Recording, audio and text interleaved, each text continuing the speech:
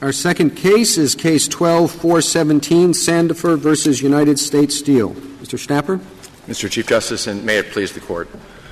We agree with the government that not everything an individual wears is clothes. We disagree with the government as to the appropriate standard for distinguishing things that are and are not clothes under Section 2030. I'd like to begin with the area in which we're in agreement with the government, although not with response. In ordinary parlance, not everything an individual wears would be referred to as clothes. There are examples of that in this courtroom. Glasses, necklaces, earrings, wristwatches. There may be a toupee, for all we know. Those things are not commonly referred to as clothes. Resent that. And nor are neck braces, which I've seen worn in this courtroom. It's also the case that there are any number of things that people wear to do their jobs that are not clothes. The police officers outside the building are wearing guns, radios. I suspect they have handcuffs. I couldn't see those. The quarterback who played for your team yesterday had a quarterback playbook wristband with the plays on his wrist. Workers wear tool belts. It's one of the recurring issues that has come up in these cases are knife scabbards. We don't think anyone would, in ordinary parlance, call those things clothes. And we think that's a significant limitation on this. The company's count of this is that everything that you wear to do your job is clothes, and we think that's just not consistent with ordinary language. And although the government's views have to some extent evolved over time on all this, they've always taken the position that not everything you wear are clothes. Even in the 2002 opinion letter, they drew the line at tools and scabbards. And so even though you could be wearing those things, those are not clothes. Tools and what? Scabbards. Knife scabbards. The Tenth Circuit holds a knife scabbard as clothes because it's like holsters. But what we're dealing with here, from the picture, that looks like clothes to me.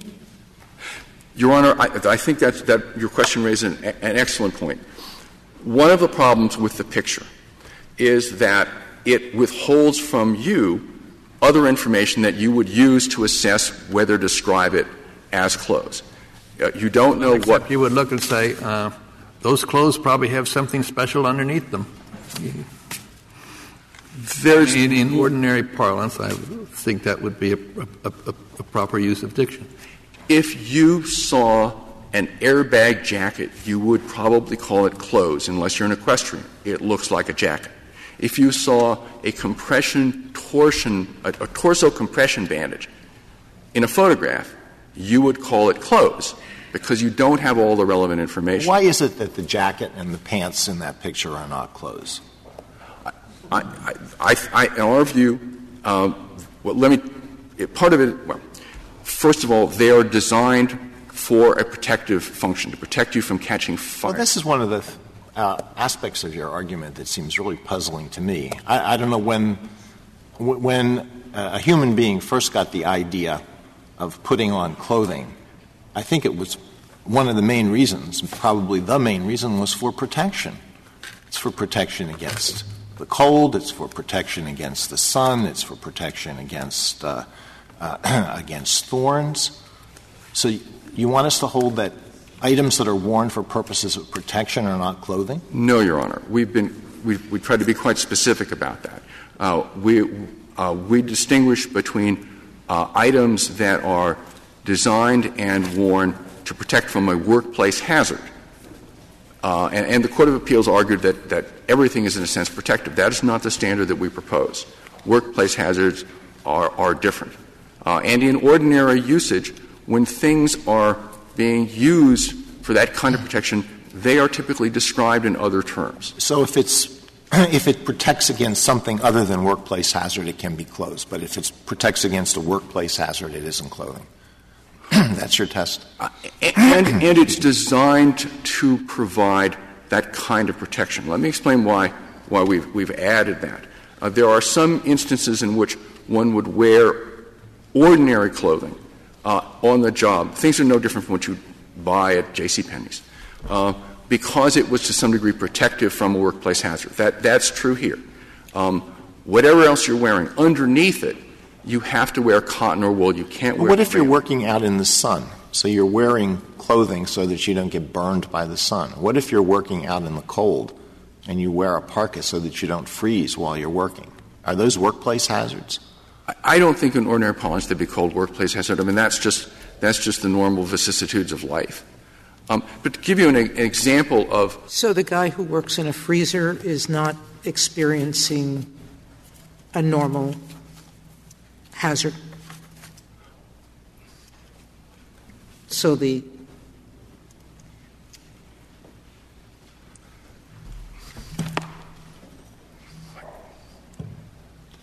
I think that you would be wearing a parka in a freezer just because it was warmer. I mean, if you stayed in there all day, it would be dangerous. Dangerous cold is the South Pole. The South Pole is a hazard. There'll be times when the weather forecast will be, it's so cold it's dangerous to go outside. And I think it's that degree of... So you have to pay a worker who's in the South Pole overtime for putting on his parka? Well, you put on more than a parka. I think that's the point. To put on his leggings and things like that. There's a whole lot of stuff, I'm sure, that goes on. I lived in Chicago when it never got above zero for 2 weeks. There would come a point where it would, I think people would call it a hazard in ordinary English. But those are not the cases that come up. I mean, we've given you in an appendix to our reply brief a list of all the cases in the last 20 years that we could find involving 203. That's not what actually happens.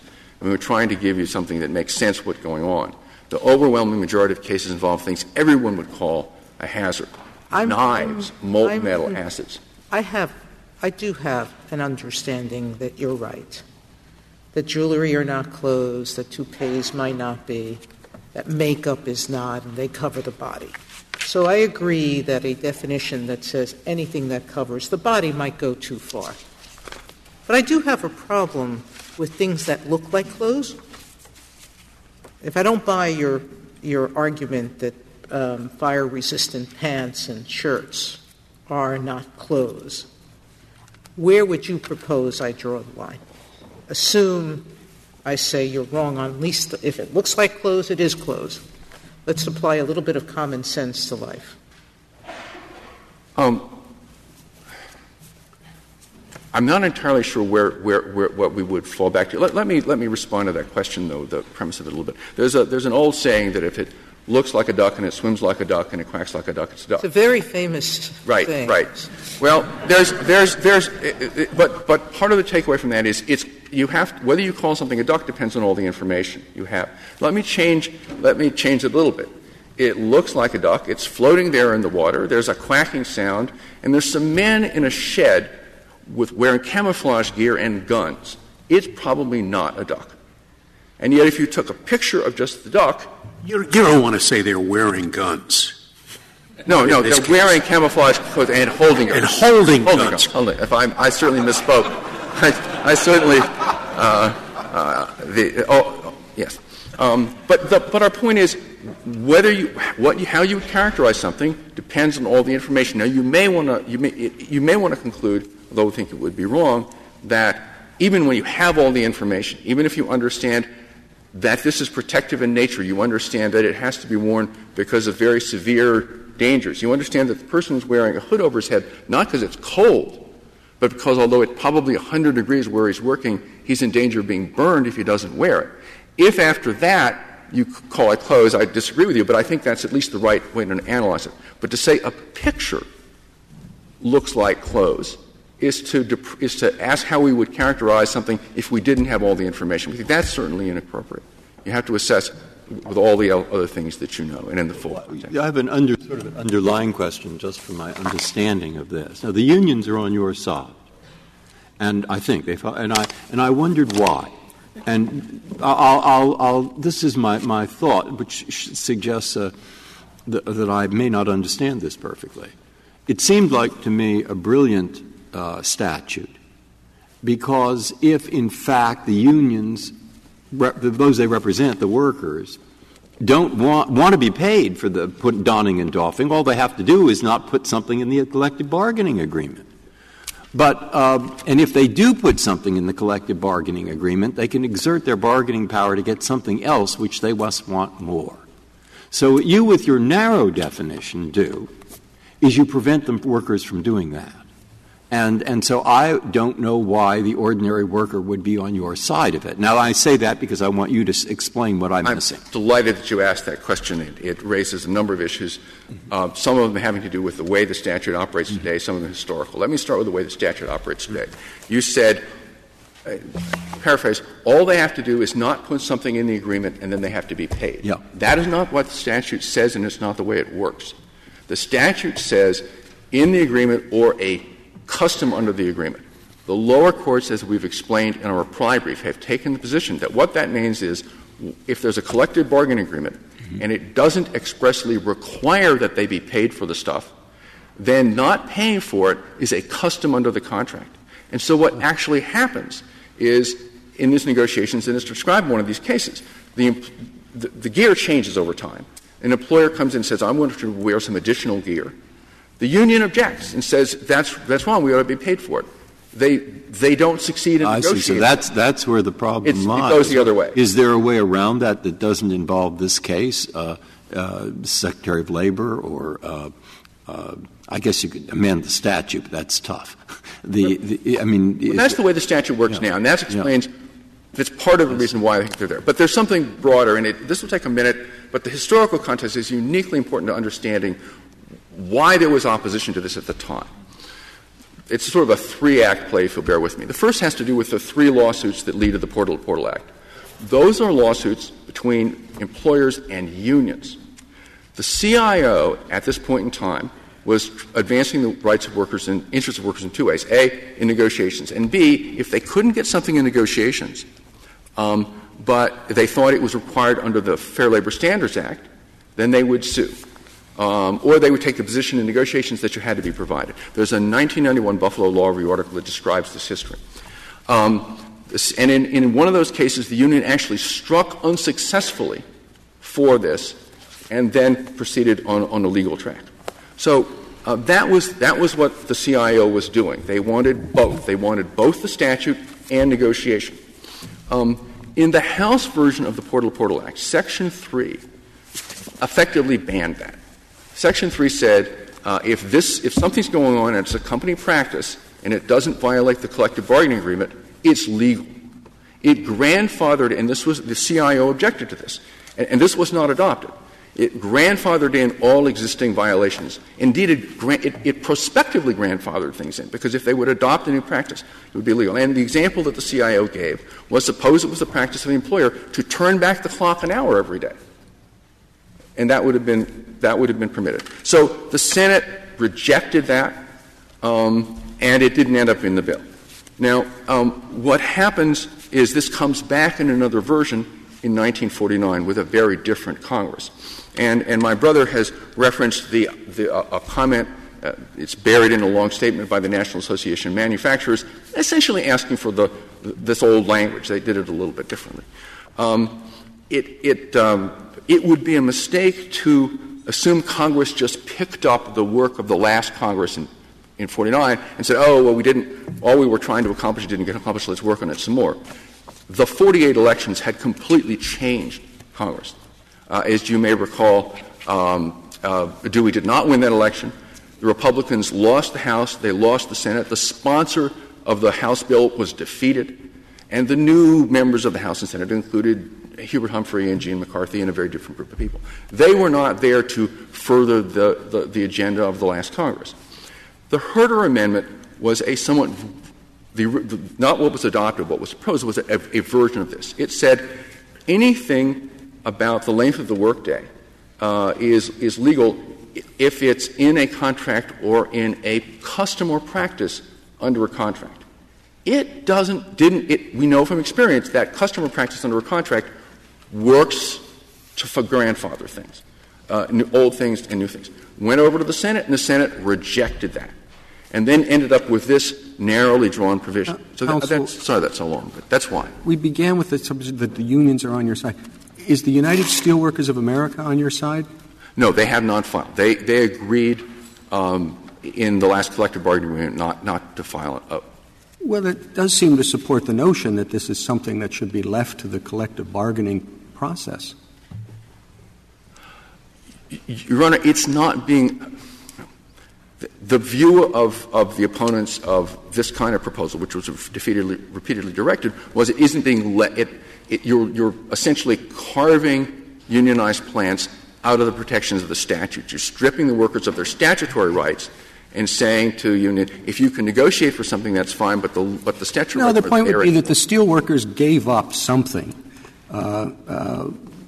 when, it's a part of a bargain, okay? If they say, all right, we're not going to count this time, but, you've got to give us 10 more cents an hour or, greater cafeteria facilities or something. It's a normal part of the bargaining process. And it seems to me that if they're willing to give it up to get something else, what's the benefit to them of saying you can't do that? If I might return to the first part of my answer to Justice Breyer's question. The way this ordinarily works, and it's reflected in the cases we described in our yellow brief, is that the company's position is we don't need your permission to do this. And that's true. That's true in one sense, which is if it's not permitted, unless the contract bans it, it becomes a de facto practice and it's legal. But it's also usually the company's position that the union is wrong about the meaning of the Fair Labor Standards Act. There's a dispute in this case on the part of the company as to whether this is a principal activity. They've argued it's de minimis. So this is an issue about which people bargain the way they would bargain about an extra holiday. But it is not a situation in which the union walks in, is entitled to this, and trades it for something. That simply isn't what's going on. No, but if the union is it consistent with the union's duty to represent your client for them to bargain away something to which your clients are entitled under the Fair Labor Standards Act? The company's position is it's not something that they're entitled to. No. And the so union. If the union, I understand. Yeah. I understand the question, but the union can go in and say we think we're entitled to this under the Fair Labor Standards Act, and the company would say no, we don't.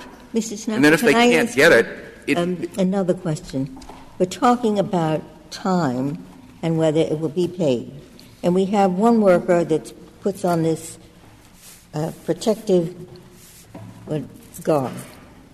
And then we have another, the baker. It takes him about the same amount of time to put on everything he has to put on. But everybody agrees he doesn't get paid for that. What is this? That would come within the clothing. So we have all kinds of people who have to wear special uniforms, a doorman and an apartment house. It takes them time to put it on. Why should there be a distinction in getting paid between the protective garb and something that you must wear on the job?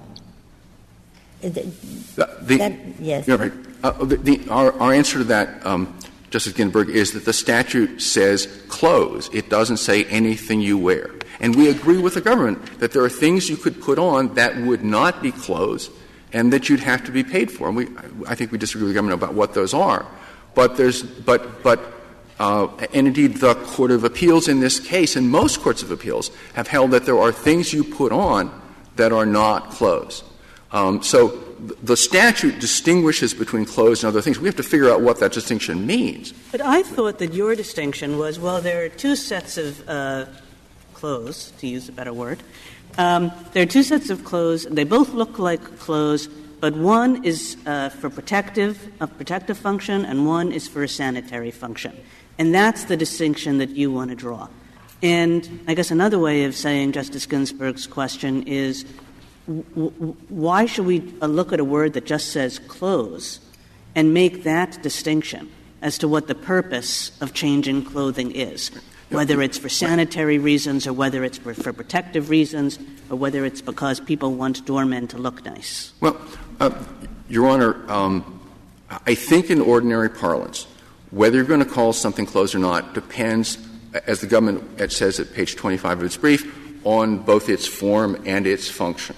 And there's a continuum of things, and you have to draw a line somewhere. Yeah, but common usage doesn't separate from the meaning of clothes only those protective garments that are required by the occupation, that are required by the employer. That's a very strange definition of clothes. Hunters, when they're hunting birds, wear trousers that are brush-proof. They, resist briars and other things. Those are protective, and those pants wouldn't be worn elsewhere. Now, I can understand you're arguing those are not clothes because they perform a protective function other than heat and cold. But you're proposing a very odd definition of clothes. It excludes only those protective garments that are protection against workplace hazards. Right. Your Honor, that's very strange. Well, Your Honor, we are not undertaking to give you a comprehensive definition of what items are and aren't clothes. The variety of things people wear is extraordinarily complicated. And we have not taken that on. What we have tried to suggest is — but you have taken it on. You're trying to tell us what is the ordinary meaning of clothes. That's what you're appealing to, the ordinary meaning. Your Honor, I suggest the ordinary meaning is not what you have proposed. Well, we may disagree with the substance, but it includes protective garments. And you wanted to include all protective garments, I guess, except those that protect against workplace hazards. All we're asking the Court to hold is that certain things are not clothes. We're not undertaking to sort out among the things that hunters wear where you would draw the line. I mean, ordinary parlance is complicated. But we think — look, it's certainly the case, we believe, that not everything people wear is clothes. And the problem is to fashion a standard. We think the government standard simply doesn't work. And it doesn't work for two reasons. Their standard, as we understand it, and my brother will address this in greater detail, is that the Court should distinguish between clothes on the one hand and equipment, devices, and tools on the other. Now, we think this doesn't work for a couple of reasons. First of all, the distinction isn't clear. In footnote 6, they note the lower courts have been divided about gloves and then say they think gloves are clothes. They don't explain that. They note that the lower courts have been divided about leather aprons. At page 24 and 25, they describe labor board decisions and some other things which have characterized certain items as use of the whole approach. You're saying you're not going to give us a test. You're just going to criticize their test. No. Well, I mean, our test is an item is not clothes if it is worn to protect against a workplace hazard and was designed to protect against hazards. But as I say, if I might just finish my point, the government standard it's not clear how they got and where they did. They notice there are divisions about a number of different things, and then what they describe as on the not closed side of the line on pages 24 and 25 sound a lot like what people are wearing here. In addition, casting it as the government has forces the lower courts to decide what are equipment, tools, and devices, because anything that's not an equipment, a tool, or a device would end up being clothes. And that simply recasts the question about some words that are not in the statute. The words that is somewhat broader and doesn't trigger all this is gear. And if I might say just one or two things about it, the government used the word gear in its 1997, 2001, 2002, and 2010 opinion letters, although they take different substantive positions. They quote the word equipment from this Court's decision in Alvarez, and the word equipment is there twice, but the word gear is used 28 times. And a month ago when I was here and the construction was still going on outside, there was a sign outside, and it depicted a worker with an arrow pointing to and labeling his hard hat, his goggles, his work gloves, and his boots, and it said, "Do not enter without proper gear."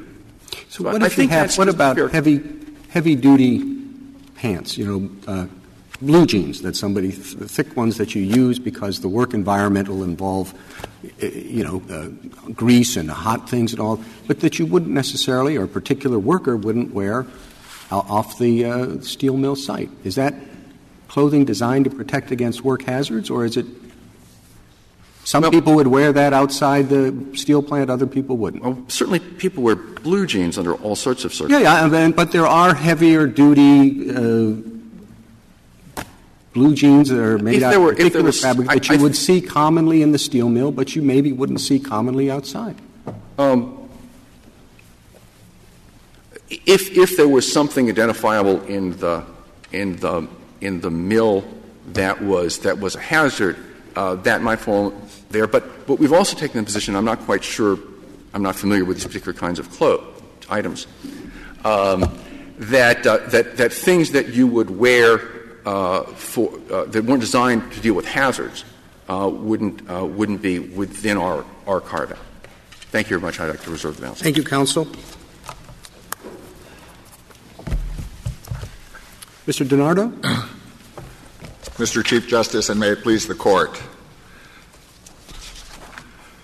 When Congress enacted 2030, the Portal Act had already relieved employers of the obligation to pay for changing into or out of ordinary clothing.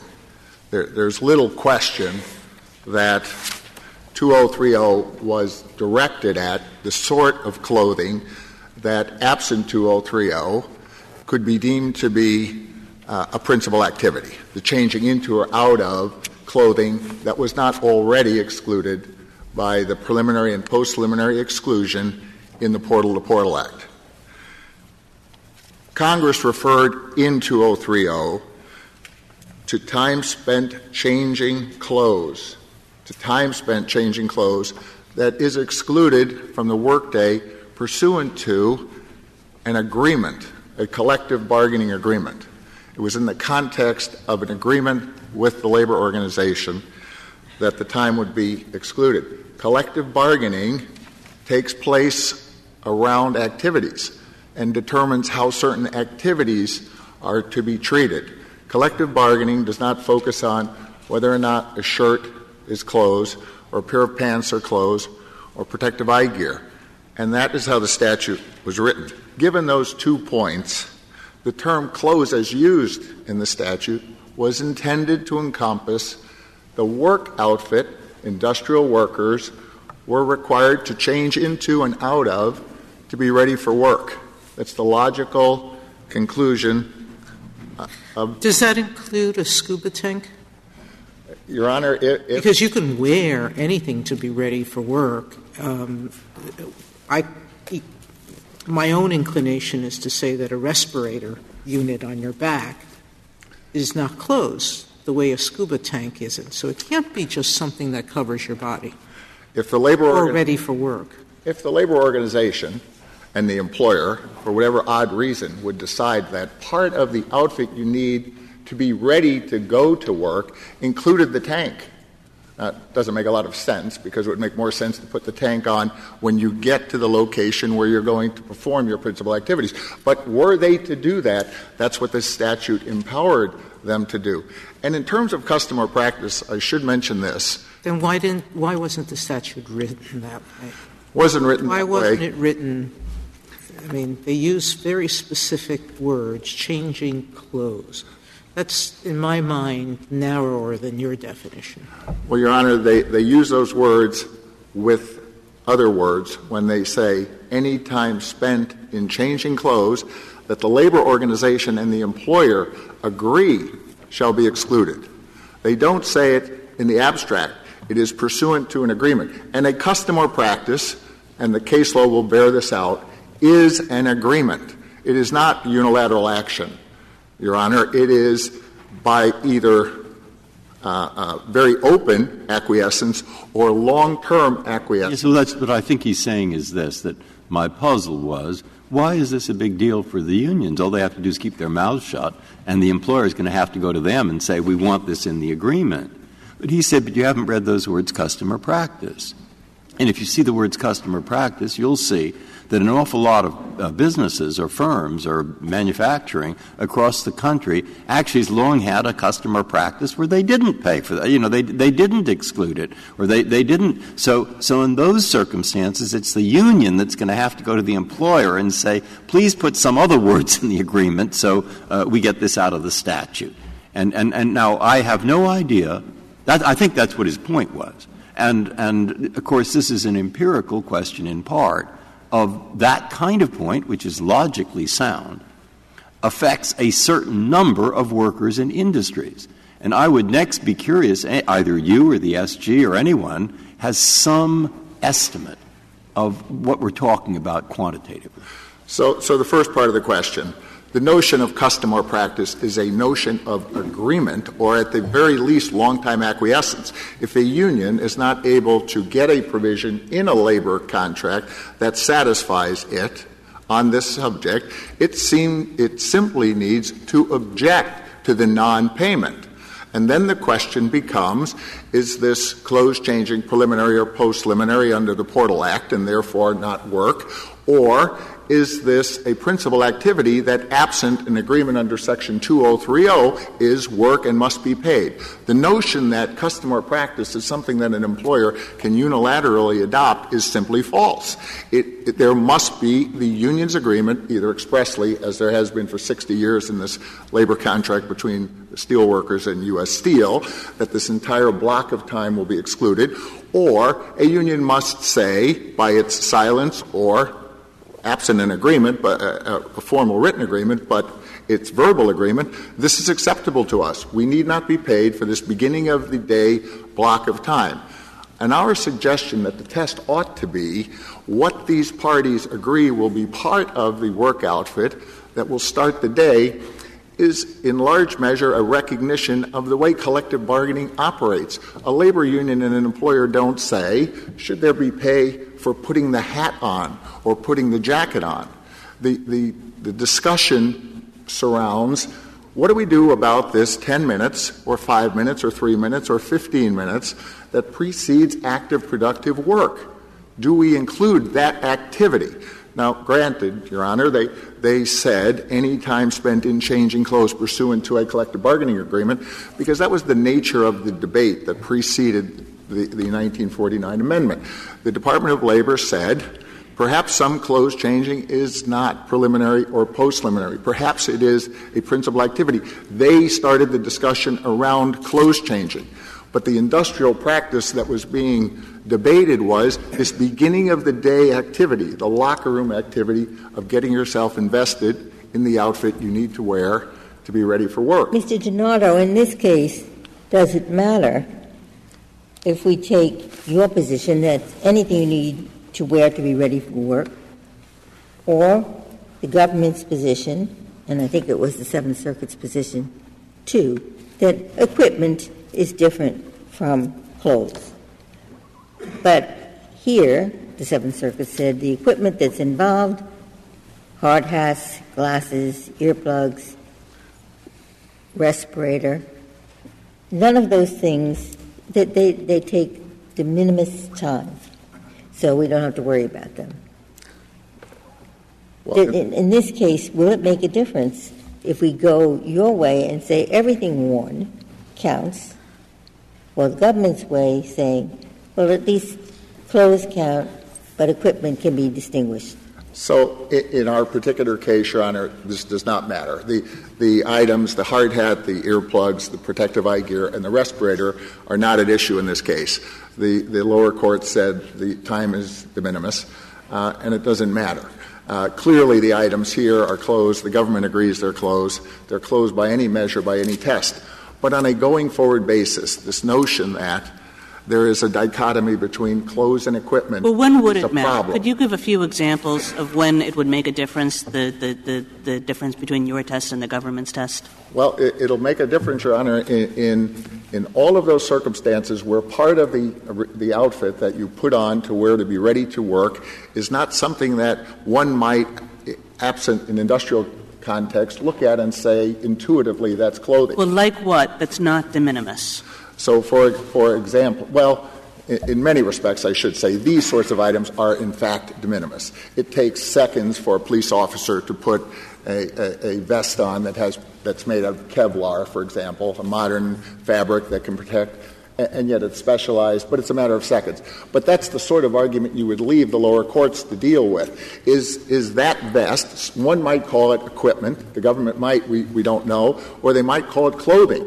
And here's an opportunity to deal with that in a defensive I guess it just sort of way. seems that in most of these cases, everybody's just going to say it takes 2 seconds to put on a pair of eyeglasses. So I guess I'm struggling with why you and the government are fighting so hard about the proper test. Well, again, we're not fighting that hard because they urge affirmance.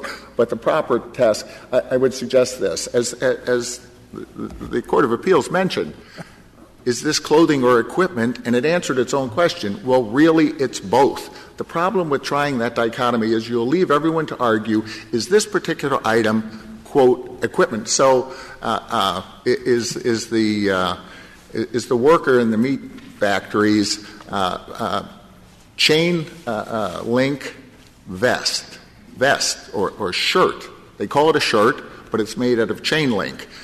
Is that equipment or is that clothes? I think the government is — you and the government are fighting simply because the government is being principled. The word of the statute is clothes, and nobody would consider eyeglasses or a wristwatch or some of this other specialized equipment to be clothes.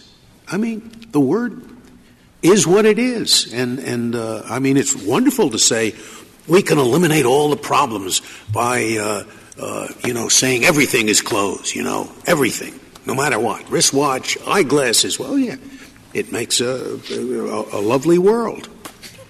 But it does not adhere to the words of the statute, which says clothes. Doesn't that mean anything? Everything is clothes. It does mean something, but it must be read as part of any time What is the difficult? Why not just say clothes, at least from your point of view, clothes are those items that have as a significant purpose the covering of one's body. That's not the purpose of eyeglasses. It's not the purpose of wristwatches. It's not the purpose of cameras held around you. It's not the purpose even of an iPod. Or the statute is activity-focused. If we look at — Well, is there anything wrong with what I just said? There is, Your Honor. So what of opening your locker? Opening your locker is not closed. Yet the time is excluded. But still, we're back to the statute, which says clothes. And therefore, what's wrong with the definition I just proposed? Well, as a practical matter, labor organizations and employers don't negotiate that way. They don't say we'll pay you for the eyeglasses, but we won't for the shirt. Well, that's up to them how they negotiate. But the statute says close, so we would have to pay for the close time. They'd have to pay for the close time unless it's in the collective bargaining agreement, or if it's in the collective bargain, unless it's in the collective bargain, or custom and so forth. And then you look up the definition of clothes, and it's any covering for the human body, and it includes accessories. No. So why does it include eyeglasses? Eyeglasses do not have as a significant purpose the covering of one's body. The safety glasses that go over the eyeglasses are, in fact, designed to cover the part of the face. They are designed to cover part of the face. If it doesn't matter, why make a liar out of us? Why make us say something that everybody knows is not true? That everything you put on is clothes. But it's not everything you put on. It's earrings, work outfit. Eyeglasses, whatever. It would be the work outfit that the employer and the union agreed you need to have on your person to be ready for work. You cannot get that very precise limitation out of the word clothes. You just can't and say it's only protective gear for work. It's not other protective gear. Okay? It's only those earrings you have to wear for work. Otherwise, earrings are not clothes. But if they're required for work, they become clothes. That doesn't make any sense. It's less required for work as it is. The Congress was after allowing this block of time to be dealt with. So maybe we could call them constructive clothes, which means they're not clothes.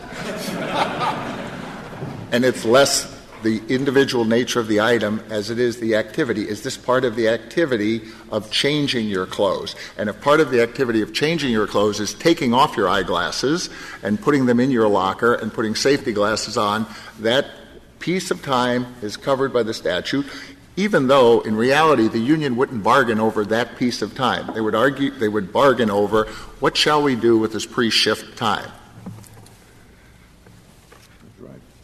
Leaving your definition would include somebody spending an hour putting on a suit of armor if he's going to be a jouster.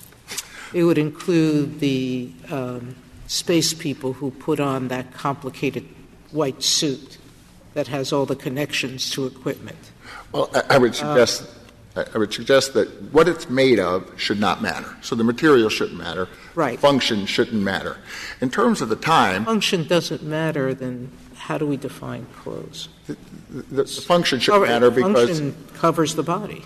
Sometimes it could be for protection. Sometimes it could be for identification. So some people have to wear certain things so they're identified. Other people have to wear things at work so they're protected. I think that shouldn't matter.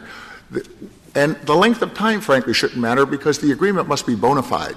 The statute has a protection for a union that doesn't extract something in exchange for agreeing that this increment of time will be excluded. The statute requires that the labor agreement be a bona fide labor agreement. So the obligation of bargaining in fulfilling your obligation of fair representation is built into the statute. I believe there's been a great deal of focus on an item-by-item investigation of these issues in countless numbers of these cases, and that is the wrong approach. Well, nothing has been said about the word changing. Maybe you could say something about that. Isn't it awkward to refer to the changing of clothes when all that the person is doing is putting on clothing on top of clothing that the person is already wearing? So it's not the way the term is normally used, is it? So I would say this. In this particular case, the facts of this case and the records replete with declarations, the most common event is a worker comes to his locker, takes off some of their clothes. They're required to put their personal long underwear shirt on and long underwear pants on, then the gear that's in then the clothing that's in the picture. That's the actual events in this case. But if someone were to come in and in their long underwear and not have to take their outer clothes off and just put the items that are in the record on, then the question becomes, have they changed because they've simply layered? I would say this. It's not the most common use of the term changing, but it is a definition of changing to make different. I think it would happen here. So it's actually not the facts of this particular case. I think the word is certainly broad enough to encompass. And lastly, it would make no sense in the statute to allow the personal idiosyncrasies of those people coming to work, someone who decides to layer their items over what they have on, someone else who decides to take them off before they layer. I would say that reading the statute as an activity-based statute is consistent as well with the notion of washing, which is in the statute. We don't think of turning a shower on necessarily or retrieving a towel as washing. The statute excludes time spent washing, and we don't try to drill down what exactly is washing. We say, in close cases, the determining factor should be the agreement the labor organization has reached with the employer. Leave all of this craziness about whether a particular item is covered or not covered to the parties closest to deal with it, the labor organization and the employer, who have had, in this particular case, 60 years of dealing with this. If you say to a worker at U.S. Steel, go change your clothes, they will know exactly what you meant, and they will take that to mean put my hard hat on, put my protective eyewear on. Are there no non-unionized employers that have to confront this problem? Your Honor, and they have to pay for work time, no? So the statute only covers 203 only applies in unionized workplaces. It's only where a labor organization and everybody else has to pay for for the changing time, right? Unless it's preliminary or post-preliminary. Yeah, so you have the same issue there, don't you? Well, yeah, it's somewhat. And the union cannot pull your chestnuts out of the fire. Well, of course, there's no union present, so the question becomes, is it a preliminary activity? Is it ordinary clothes changing? That's not a principal activity, et cetera. This applies in unionized workplaces. There's a representative of these employees. They can bargain over these blocks of time, over these activities, and determine how best to deal with it. Thank you. Thank you, counsel.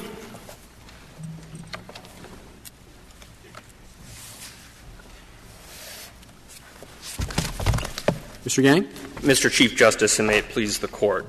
Mr. Yang, I will let you speak, but could you answer Justice Scalia's question?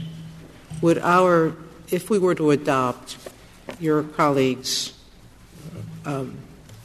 broader definition, would it affect preliminary and post-activity definitions? Not at all. We only get to the question of Section 3.0 when a preliminary activity is deemed to be so integral and indispensable to the primary work that itself is primary work and therefore would be compensable.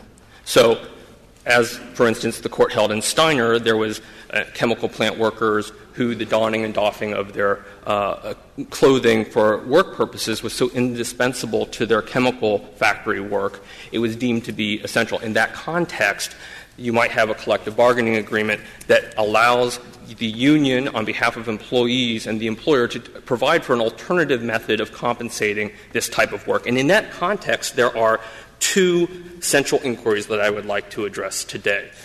First, are the items clothes? We think clothes actually has some textual meaning here and imposes a limit, which I'd like to discuss a bit further later. But second, if the employee puts on both clothes and some non-clothes items, does the overall process still nevertheless constitute the activity of changing clothes? Now, we didn't have to go in great depth into that question in our brief because all the items here are clothes. But I think it would be actually quite useful to discuss for a little bit the activity of changing clothes and then to discuss the specifics. I think it would help the Court out, at least for providing a more general rule. The activity of changing clothes is used in the statute to exclude time spent in changing clothes.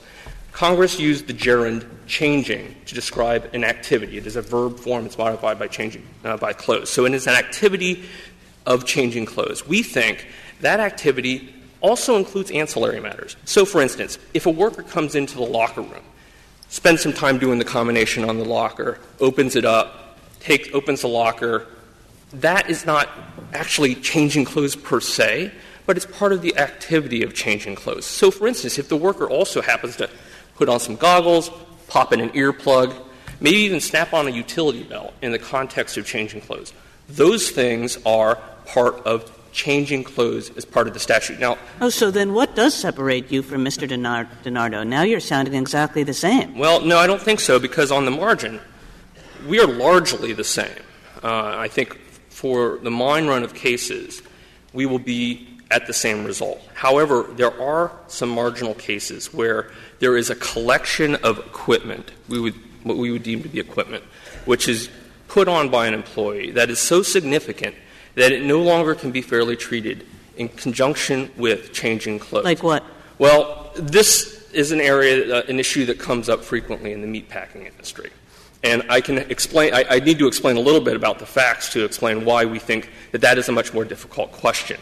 So in the meatpacking industry, for instance, particularly meatpackers that are rendering large portions of the beef, either with electric saws or very sharp knives or similar instruments, they actually have to put on what the government considers to be or has considered to be items of equipment. So, for instance, the meatpacker might have a chain mail, kind of like armor, sleeve, chain mail gloves, another sleeve, chainmail kind of all over the front end, a belly guard, a plexiglass belly guard. This is something that is very rigid. You can't even sit down on it. And, in fact, you have to sterilize it in a chemical bath before you go into the plant.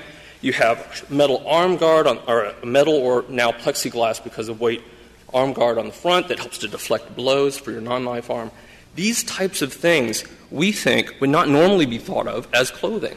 And so when you put on a schlock, either before or, under or over it, we think that the overall process there might not be fairly deemed to be considered changing clothes. So what's the difference? Isn't this what some courts have described as de minimis activity, as they did with these safety glasses and the hat and the earplugs?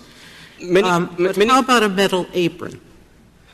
That some meat packers only do a metal apron. Right. Well, that may well — this is, again, going to be somewhat fact-dependent, and I don't mean to provide a general rule for all cases. Well, that's what we're looking for, so why don't you — No. I think while we are trying to provide general principles, they're not necessarily going to resolve all cases. They're not always going to make a case easy. And I think on the margin, and the meat packers does involve a marginal case, you're going to have the questions. If it's just one item. What you just said, I find quite confusing. I could make a list of things that are considered to be clothing. One of them would be a jacket, perhaps. Mm-hmm. One would be a vest. And if you tell me that a vest is not clothing if it's made out of metal, then I don't know why Mr. Schnapper's not right that a jacket is not a jacket if it's got extra flame protecting chemicals in it. Our point is a linguistic point, which is to say I don't think all these things are normally characterized as clothing. For instance, there are certain items on the body that are so distinctive in form and function, and they don't have normal analogs in what you would find people wearing in ordinary garments on, in everyday life, that it's deemed to be different. There are certain armor-type things, and I think maybe because etymologically armor with the unique military context we tend to call these things equipment.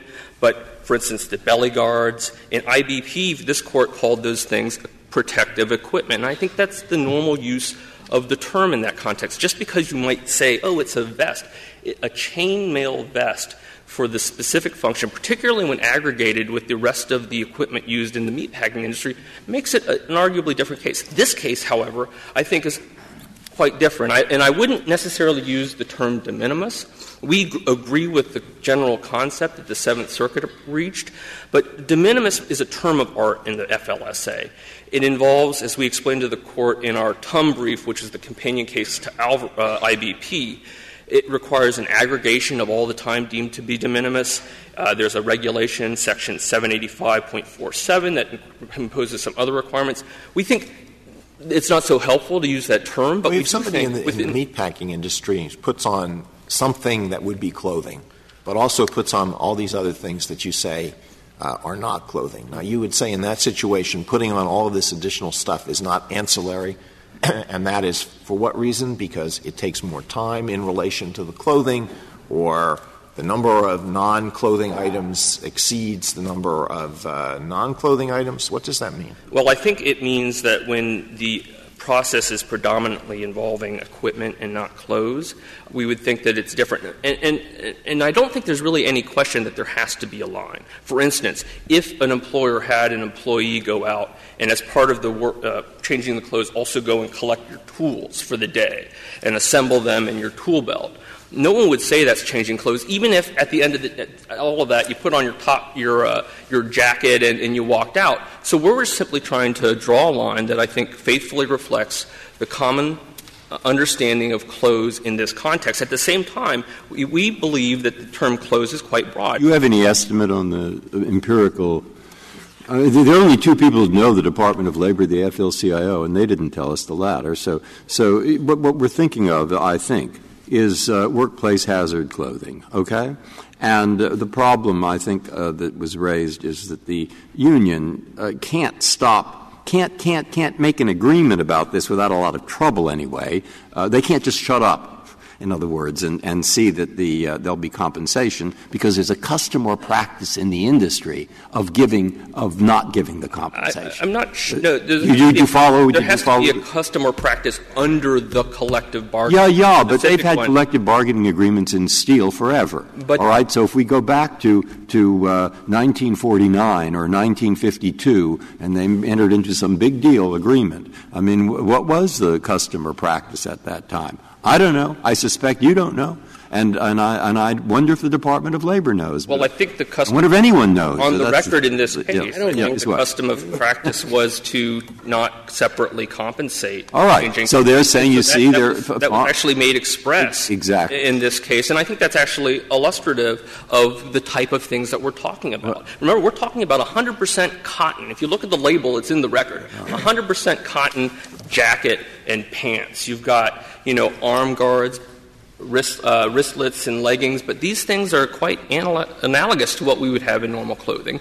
And then you have some things that are on the edge. But we think that when that's done in conjunction with changing clothes, that's incidental. Just as an employee might put on a name tag after they dress, or put on their ID badge for security purposes, or snap on a utility belt. You want us to say it's incidental instead of de minimis?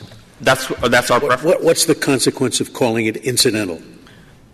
Well, we think it avoids complications and problems with the special doctrine that applies more generally in the FLSA, which is the de minimis time doctrine.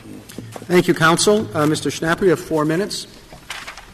I'd like to address a number of questions that were asked earlier and then to respond to a point my brother made.